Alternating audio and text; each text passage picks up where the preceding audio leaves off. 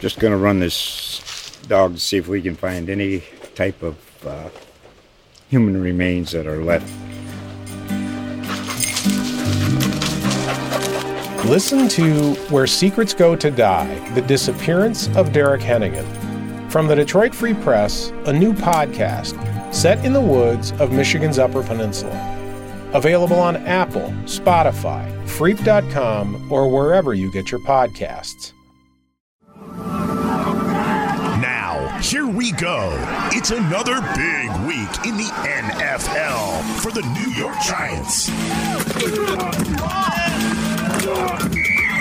This is the GiantsWire Podcast, powered by USA Today Sports. Now your host, Ryan O'Leary, and GiantsWire editor, Dan Benton.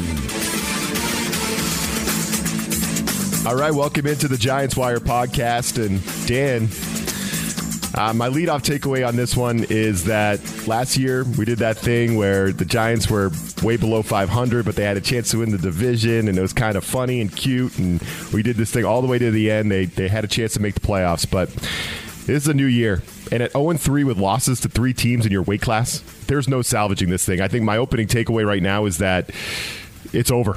The Giants are cooked already, and that's sad to say, but there's no path to the NFC East title with a losing record this year. It's not funny, and with a home loss to the Falcons, the freaking Falcons, who are not good. And I thought that franchise was the most dysfunctional in the league, but I think there's a new one. I owe you an apology, Dan. I know I picked the Giants emphatically last week, and I was wrong. We could all see the Cowboys ascending and about to run away with the NFC East. I mean, at 0-3, you need like a special turnaround and some luck just to get back in the playoff discussion, and it's not going to happen with this team. They're cooked, and it's really, really disappointing because there were some actual expectations this year, right? Actual expectations, and we're going into week 4, and I don't see how the Giants get back in this thing. I think it's over. I'm always hesitant to say that early in the season like this, and the argument would be that, they lost the game to Washington in the final seconds on a bogus penalty. They lost to, the Falcons at home on a last-second field goal, and they're that close on, an offsides penalty, an interception for Adoree Jackson away from being 2-1 and blah, blah, blah. Yeah, you know what? Ifs and buts and all those things, it doesn't matter. At the end of the day, they're 0-3. They've lost to 3 teams they should have beaten. And now they go into the heart of their schedule where they're playing, great teams, arguably some of the best in the league. The way things are shaping up. Historically, they don't play well down in Louisiana against the Saints. They're giving up roughly 50 points a game in the last 3 trips down there. Then they got Dallas, who just look like world beaters right now. The Rams, who are arguably the best team in football. The Panthers, who have one of the best defenses in football. Then you got the Chiefs, the Raiders, and the Buccaneers. Forget about it. Yep. Just forget about it. Like, I would love to come on here and spread some level of optimism, but if you can't beat the Broncos, Washington, and Atlanta, 2 of those games at home, I don't know. I don't know where you find that optimism other than just being, oblivious to the reality that is the 2021 New York Giants. Yeah, and I don't think the fan base is optimistic right now anyway, right? It's venomous, and this is what fans expect to hear when you're commenting on their team. And this loss to the Falcons, there's a lot of stuff that, we talk about the broken record, and usually we joke about that, Dan, but it's really getting old. The fact that the same things continue to happen over and over. We were talking right before we started recording, Jason Garrett with his play calling. We're always on here bitching about Jason Garrett's play calling. But again, we talk about Daniel Jones' strength is throwing down the field, the deep ball. He's shown us over and over and over again that that's what he can do. And there's only one pass that traveled over 15 yards in the air. So is that on Jones or is it on Garrett calling the plays? It's probably on the guy calling the plays, right? And then red zone struggles. Evan Ingram gets in the game and he turns it over. And that thing, I want to get into that too. And, the defense not able to stop the Falcons on that last drive and giving up these chunk plays in crunch time. It's just like, man, the more you look into this game against the Falcons and break it down, the more you see the same problems continuing to manifest themselves. It's mind-boggling that this continues to happen. It is, and I said it to you before we came on the air. I don't understand the game plan. It makes no sense to me, especially after what we saw against Washington, where Jones excelled with the deep ball, he excelled on the RPO, and you got one of each. against the Falcons team that was, arguably a much worse defense, certainly in the secondary, prone to giving up those big plays. What are they giving up? Dozens of them to start the season. They're terrible. And the Giants, they called one. They called one. And that's it's mind-boggling. Garrett is just obsessed with 3 downs for 10 yards. He wants desperately for these teams to go on 15-play, 80-yard drives that eat up 7, 8, 9 minutes of clock. And that's all well and good if you can get down into the red zone and then score. But the Giants can't do that. And, yes, they have moved the ball effectively, prior to, getting into the red zone. And then, I sent you some data earlier this week that shows that once the Giants actually get into the red zone, their pass rate is so far below what's expected in comparison to the rest of the league that it's actually shocking. Because the argument this week has been, well, Daniel Jones could get him in the end zone and then he can't score. Well, they stopped throwing the ball down there. They don't throw it anymore. They just try and run into, 8, 9, 10-man boxes and hope for the best because they want to get those, that 3.33 yards per play so they can eat up the clock. And then what do they end up with? They end up scoring 14 points. And it was the same earlier this year, with the exception of the Washington game. It was the same last year.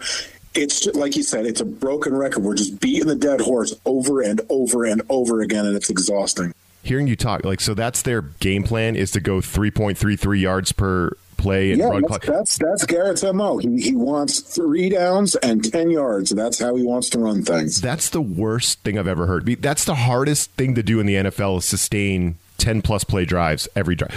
There's always something that's going to happen. Penalty, a turnover. That's what good defenses make you do. Good defenses want you to have to go 10, 15 play drives and make you methodically pick your way down the field. You're playing into the defense's hands with that kind of strategy. No. You can't. That's not how you play football in today's NFL. You can't win like that. So that's crazy. I've been a proponent of old school football. You've heard me say it a million times. I still think there's a fair balance between the new school and the old school to be had. What the Giants are doing is not just old school, it's ancient school. Oh, man. And it just makes no sense. Listen, we knew last year that the offense was going to be built around Saquon Barkley. And as an explosive back, that sort of made sense. He's struggling. There's just no other way around it. I know some people don't want to hear it. He's not the same guy right now. Doesn't mean that he can't be. But even when he is, I still don't think this philosophy works in today's NFL. They have got to become more forward-thinking. Even if they want to grind things out, even if they want to focus on the ground game itself, that's fine. But you've got to find other ways to balance things out. And what they're doing right now is obviously not the answer. And why they're making no adjustments, and Judge said it this week. He said, we're not going to make any drastic changes. We want consistency. Well, you're going to get consistency. You're going to consistently lose. You're going to consistently fail. And pretty soon you're going to consistently find yourself out of a job. Yeah, no, it's been pretty consistent so far, Joe. It's been real consistent. I think we titled the podcast last week, the fans are out for blood or something like that. And then we saw that firsthand on the broadcast during the game, Dan, where Evan Ingram, returns. It's his first action of the season and almost promptly fumbles and gives away a turnover. And it's just like, oh, no. Touch. Yeah. Oh, no. Not again with you, Evan Ingram. Man. And he was heavily booed, obviously. The fans this has been a sticking point with everyone with Evan Ingram for a while. He's always seems to be either tipping balls to the defense or fumbling. And this continued, right? Every time he stepped on the field from that point forward, he was booed. When he left the game, there was cheers, right? And this made me think of the NBA, you hate LeBron James or something, so whenever LeBron touches the ball, you boo him. But you don't usually see fan bases doing this to their own players, right? So this is different, man. This is something completely different. The fans cheering every time Evan Ingram leaves the field and then booing him when he comes on. It's like, whoa, we got the point. Giants fans they're done. And listen, I said it to you off air, and I kind of alluded to it in an article this week. I thought that was a little unnecessarily cruel, and I am one of the biggest Ingram critics there are, just because the expectations for him are so high and the skill he has is so unparalleled that it's maddening that he struggles in the way that he does with inconsistency and, coming up small in big spots. But cheering a player when they're checking out of a game is maybe taking it a little too far. And I don't want to slam Giants fans because I can understand their frustration. It's not necessarily directed solely at Evan Ingram. He just happened to be the lightning rod in that moment, which is built over the years for the same reasons I just mentioned.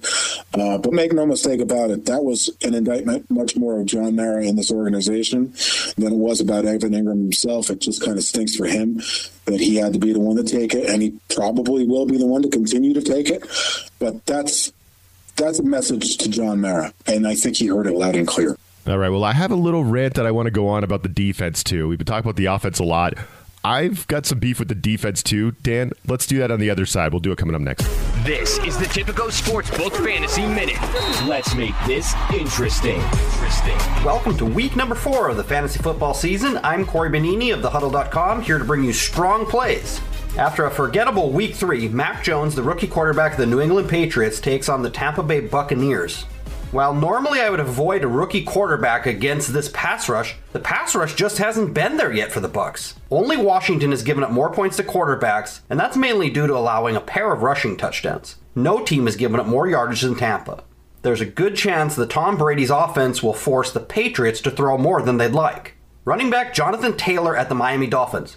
Traditionally, I avoid players who are considered to be locks for lineups each week, but Taylor's been off to a sluggish start. In the event you're one of those antsy gamers who's looking to possibly bench him, a trip to the Miami Dolphins defense should do wonders. This unit has given up over 120 rushing yards, over 52 receiving yards, and a touchdown every 20.4 touches. This is a top 10 matchup across the board for fantasy football purposes. Lock in Taylor and expect a strong game despite the offensive line issues at the moment.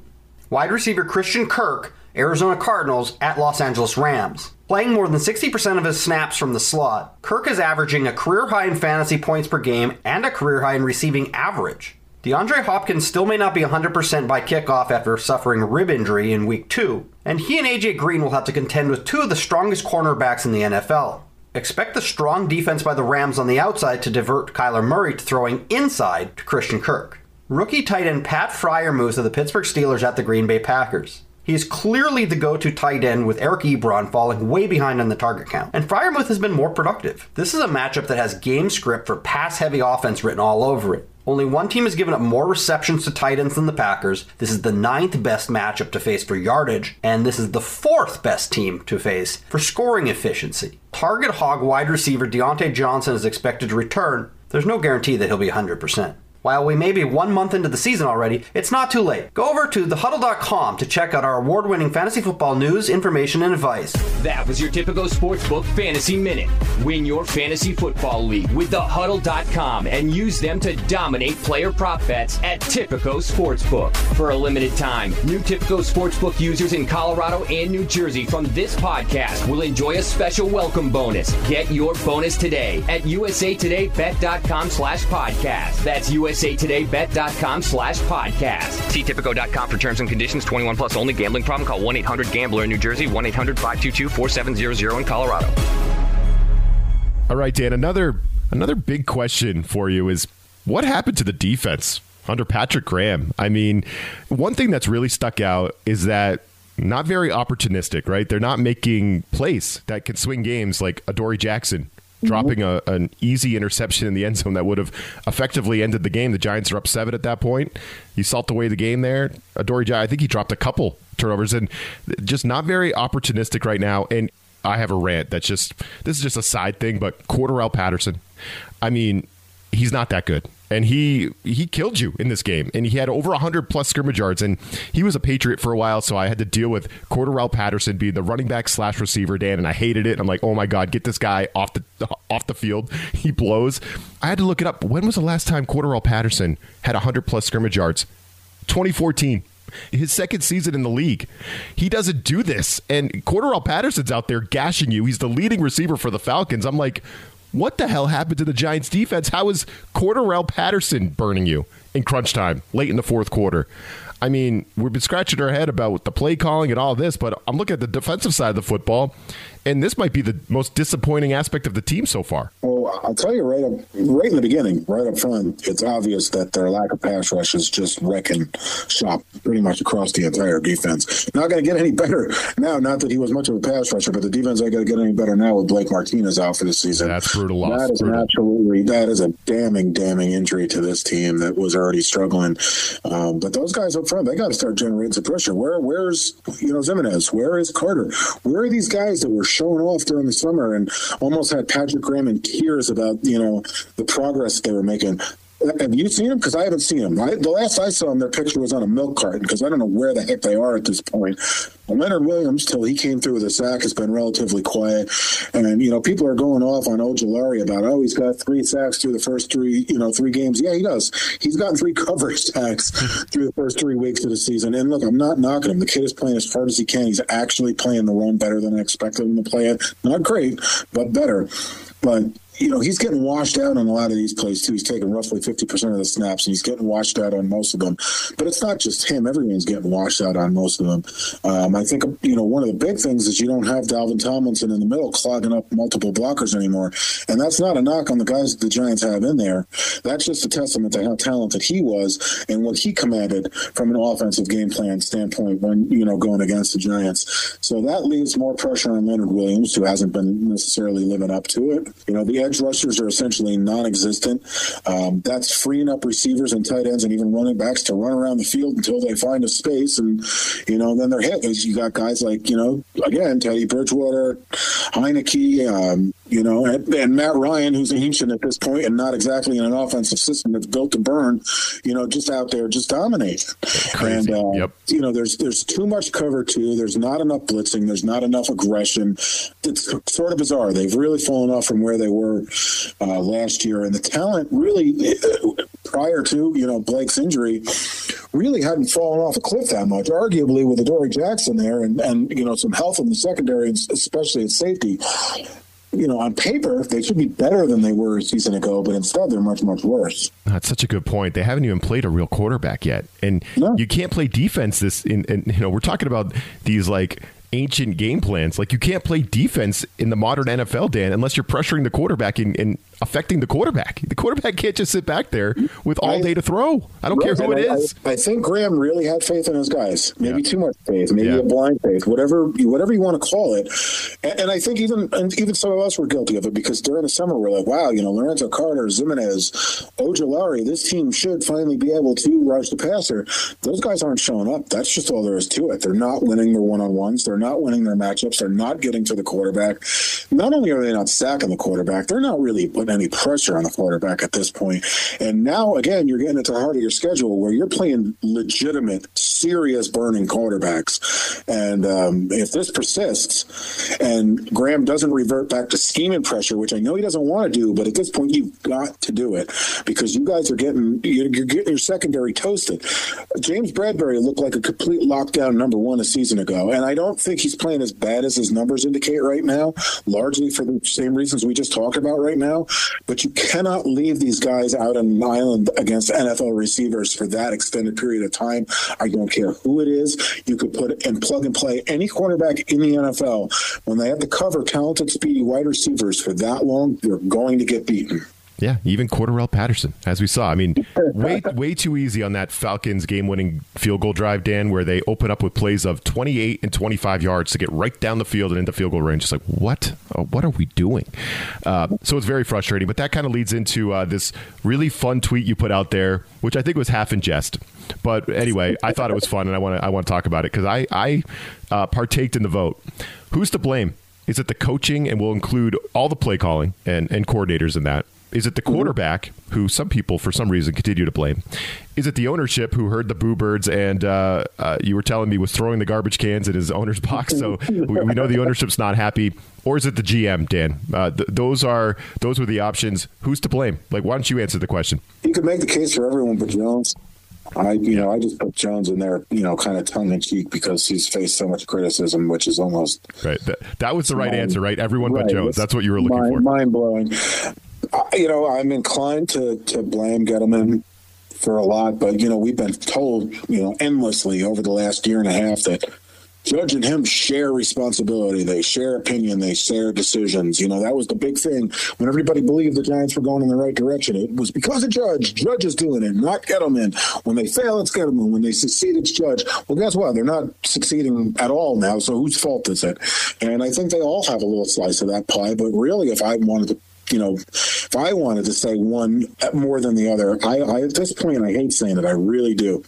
But I'm pinning it on Mara because Mara is he's too loyal to guys that are too far behind in the modern NFL at this point. And Jason Garrett is the prime example of that.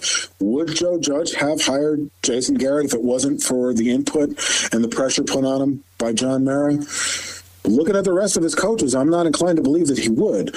And yet here Jason Garrett is again, 4 weeks into this season, right in the same spot, despite the fact that the Giants are averaging, roughly 17 points per game in the modern NFL. And that just screams Mara to me. That screams Mara to me more than anything else. And if you want to blame it on Dave Gettleman, well, again, that loyalty from Mara is the reason why Gettleman is here. It's the reason why Kevin Abrams is here. It's the reason why Jason Garrett's here. It's the reason why other Maras still run the scouting department. You can go down the line. You can go all the way down the line.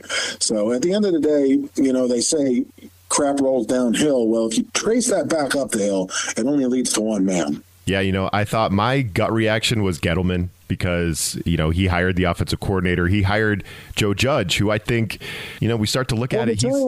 To be fair to those listening, the Giants take the input from a lot of different people before they hire a head coach. It's not solely the general manager. Both owners, Kevin Abrams, Gettleman, several other members of the organization all have a say in that. And again, that's why I trace it right back to the top. And I don't even necessarily – and Tish, nobody ever talks about Tish, but he's not – he shouldn't be excluded from this disaster just because he doesn't show his face that much. He's a co-owner. He has decisions that he has to make. He has input to. He is every bit to blame for this as Mara is.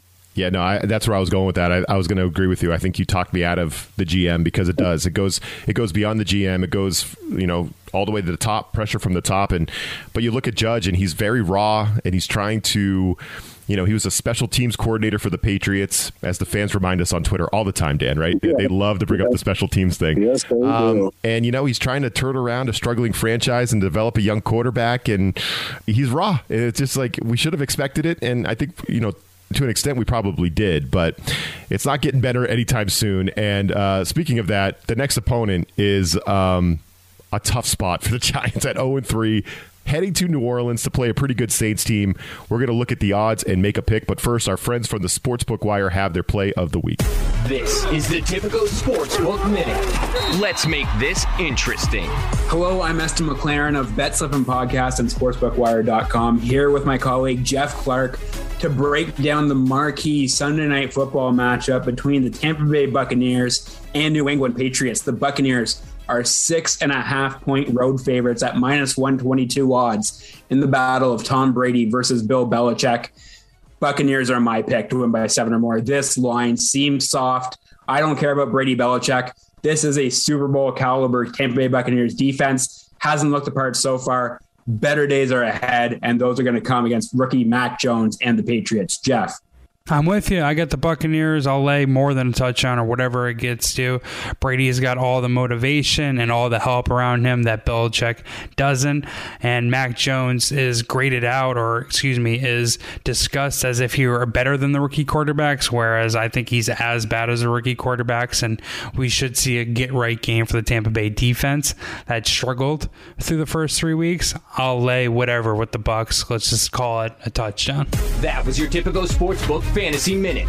Win your fantasy football league with thehuddle.com and use them to dominate player prop bets at Typico Sportsbook. For a limited time, new Typico Sportsbook users in Colorado and New Jersey from this podcast will enjoy a special welcome bonus. Get your bonus today at usatodaybet.com/podcast. That's usatodaybet.com/podcast. See Typico.com for terms and conditions. 21 plus only. Gambling problem? Call 1-800-GAMBLER in New Jersey. 1-800-522-4700 in Colorado.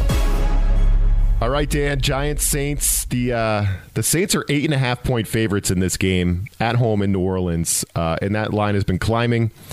And for me, it's like, I think this might be the worst matchup you could think of coming off an 0-3 start, because the Giants, as we've been talking about, have major dysfunction throughout the program right now. I think there's no other way to put it. And I think the Saints probably have the tightest program in the league, right? When you really think about it, boatload of injuries, including to their top 2 wide receivers. They were displaced by Hurricane Ida.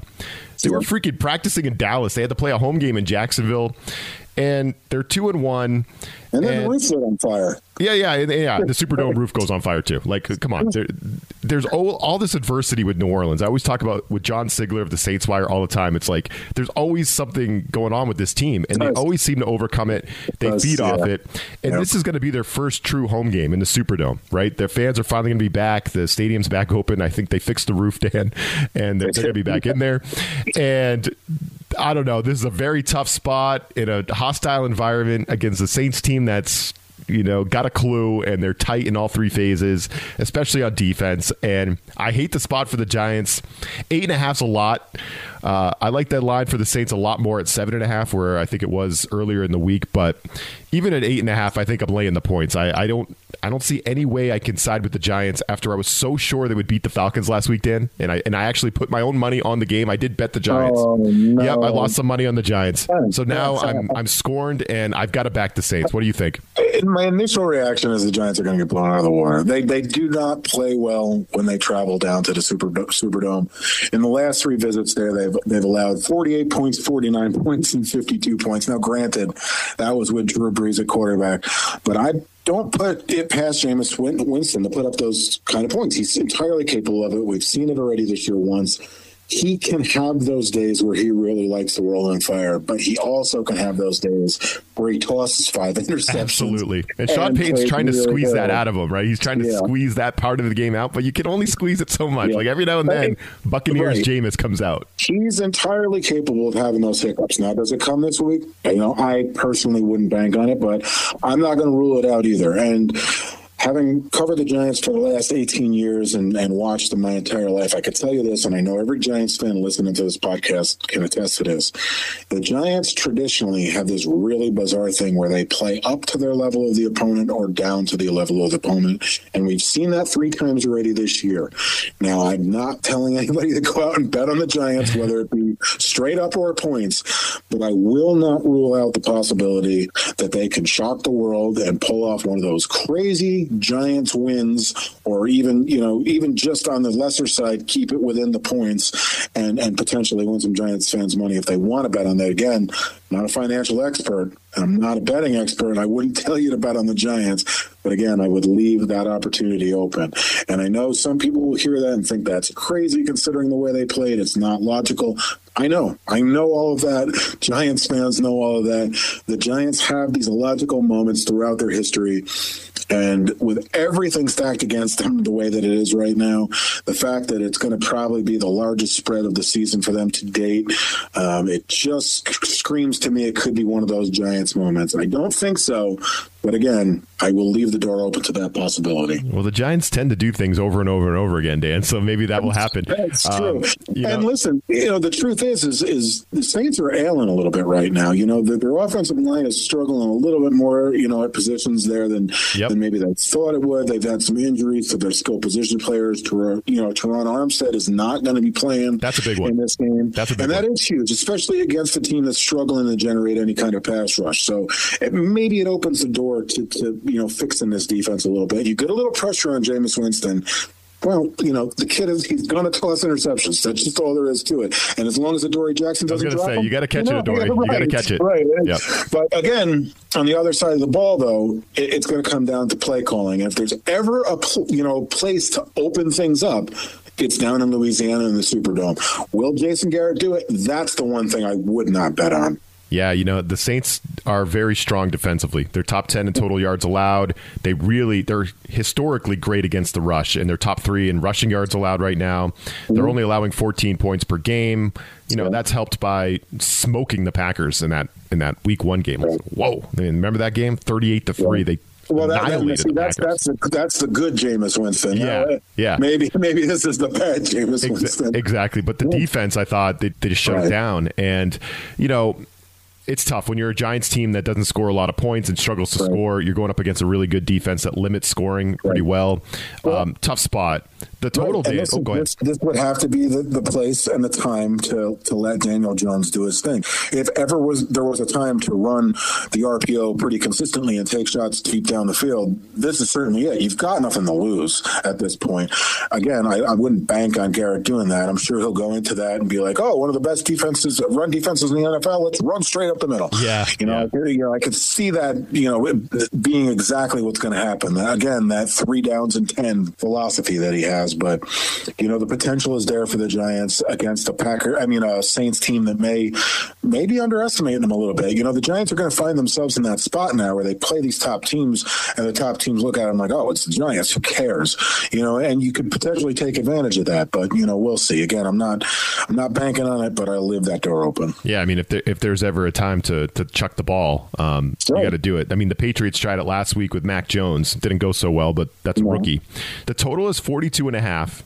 Usually you always bet the under with the Giants, right, Dan? And I still want to look at the under here because you're playing a Saints team that's going to be run first with Alvin Kamara. That's kind of their only offensive weapon.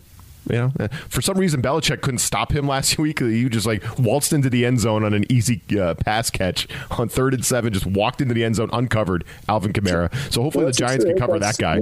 Yeah. That's an exceptionally bad matchup for the Giants. It is. Yeah. So I feel like the Saints are they're a run first team. They're not going to let Jameis throw the ball 30 times. I can promise you that.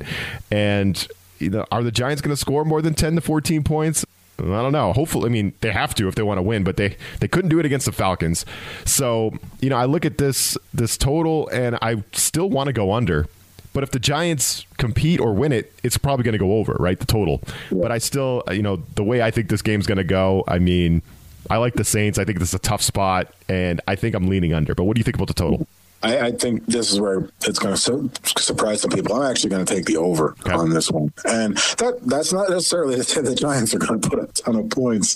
But I just think, first of all, based on their points per game averages this season, not to mention the history of the Giants going down to, the Superdome the last however many times. Again, Drew Brees, I know. I just see that maybe there's going to be some more points put up in this one. Hopefully Jason Garrett lets Daniel Jones air it out a little bit. That may result in a couple interceptions, and I'm sure people will melt down if that's the case. But I've got no problem with those interceptions that they're taking shots down the field and putting up some points. And, forget, the red zone offense. Skip it. Just take those shots, score from as far out and as often as you possibly can, because that's going to be their only chance to win this game. And my hope and my belief is that someone in the organization is going to realize that they're going to open things up enough. They may not get the victory, but I do think they go over in that case. Yeah, the Saints, they do have a lot of turnover in their secondary. They got a rookie, Paulson Adebo, playing a lot.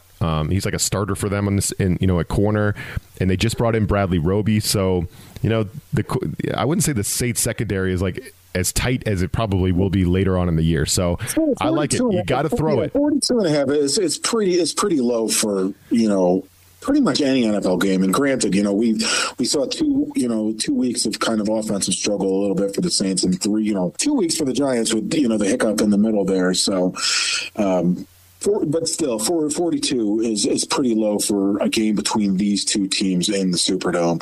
And I just think it's kind of sort of a safe bet to go over. Yeah, 42, it feels like the highest number that the Giants have had this year. So there's got to be something there, right? Someone's expecting some points in this one. So I like it. We will be back next week, I think, right, to break this thing down. I can't guarantee we'll be back next week because my wife and I have a baby on the way, Dan, and any day now, this week or next. We have no idea when, so could happen any day now. That's where I'm betting my money right there, Ryan. Kickoff Sunday night. Patriots Bucks. Buccaneers and Patriots. Your baby is coming. I've been saying it since the summer, so I would not be surprised. And you know what? I'll be upset, but I'll accept it because that means it's a boy, and that just means he wants to be out to see the greatest game of all time. Patriots Bucks. Brady Belichick. Hey, so congratulations to you guys. Yeah, I appreciate it. So if Dan and I disappear next week for some reason, it's probably because there's a baby. If not, we will be back as normal to break down the Giants and Saints game. So So, Dan, we'll just say we'll be back as soon as possible. Does that sound good? That thing right there? That sounds good. Hopefully the Giants have one win by whenever that may be. Exactly, yeah. So we'll talk to you all next time. This USA Today Sports Podcast has been presented by USA Today's Sports Media Group and is available in your favorite podcast store. Make sure to subscribe for weekly updates, the latest fantasy picks from Corey Bonini, and the Huddle Podcast, Inside the Weekly Line, with Sportsbook Wire's Jeff Clark and Eston McLaren, and the Bet Slippin' Podcast. We'll see you again next week.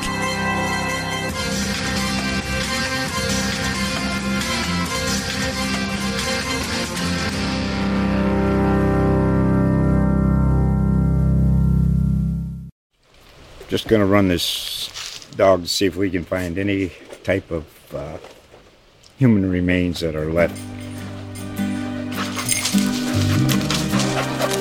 Listen to Where Secrets Go to Die, The Disappearance of Derek Hennigan. From the Detroit Free Press, a new podcast set in the woods of Michigan's Upper Peninsula. Available on Apple, Spotify, Freep.com, or wherever you get your podcasts.